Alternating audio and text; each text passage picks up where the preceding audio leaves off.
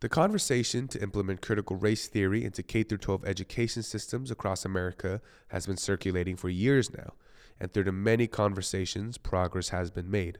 College Board, the organization responsible for allowing high school students to take advanced placement courses that provide college credit, has been developing the Advanced Placement African American Studies course for a decade. And when the organization was ready to begin implementing the course into the advanced placement program across the nation, Florida Governor Ron DeSantis blocked the inclusion of the course throughout Florida high schools, claiming that the course lacks any educational value and that it is pushing a certain political agenda.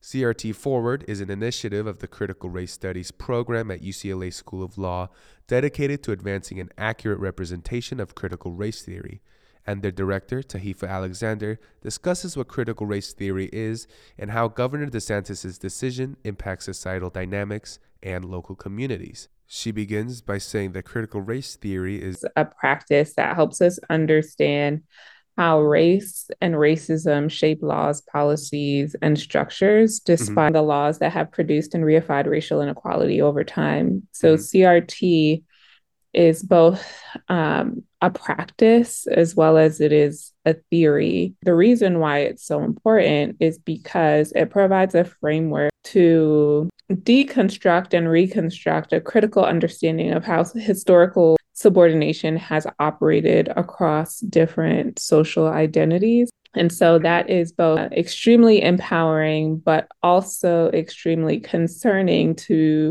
people who benefit from the current status quo, right? And so critical race theory is our framework for truly living up to our potential as a multiracial democracy. One of the most devastating impacts, in my opinion, is that it relates to the ways in which this rejection systematically impedes Florida students' ability to access information about African queendoms and kingdoms, about periods of Black revival in arts and literature, and concepts like intersectionality, and the overall inextricable link between contemporary American society and the lived African American experience of joy and significant accomplishment in tandem with the struggle and liberation, most of which they wouldn't have been exposed to otherwise.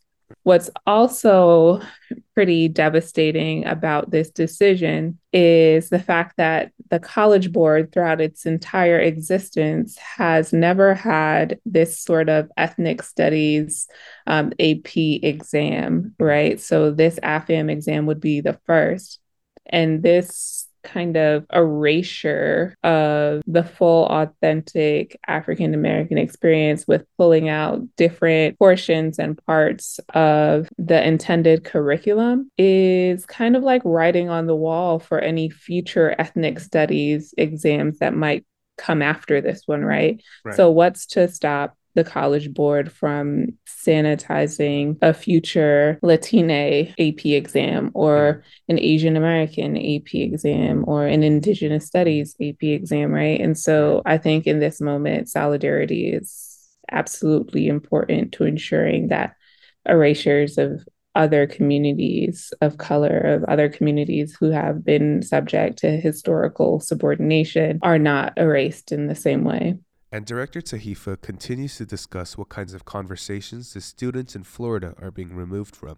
She tells how the students could have learned more than just one chapter of African American history and critical race theory by really understanding that African American history didn't start with enslavement is a big move, and that was where the potential for the AP exam existed.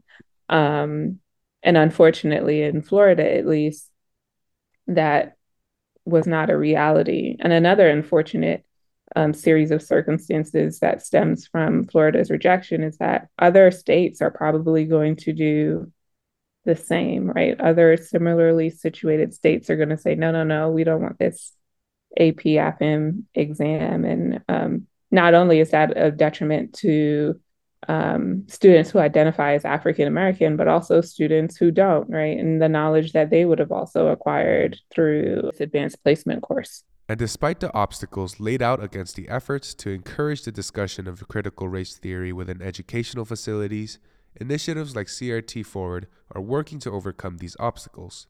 Director Tahifa and her fellow faculty and staff understood that there was this assault that was taking place on truth in education, and not just in education, K through 12 and higher ed, but also in education of training and government programs, private businesses, and other areas that would be of value to research and to analyze. And so through CRT Forward, one of the main components of the project is a tracking project.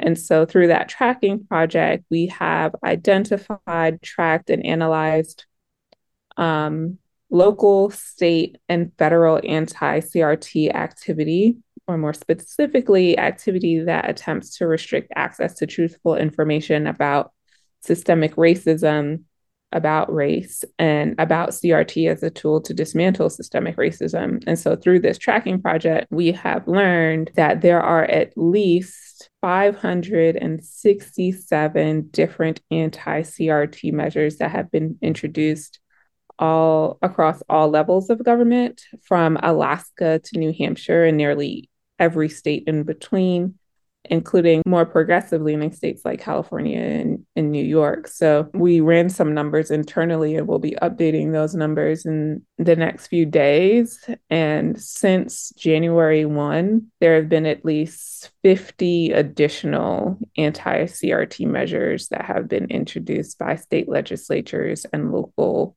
government entities.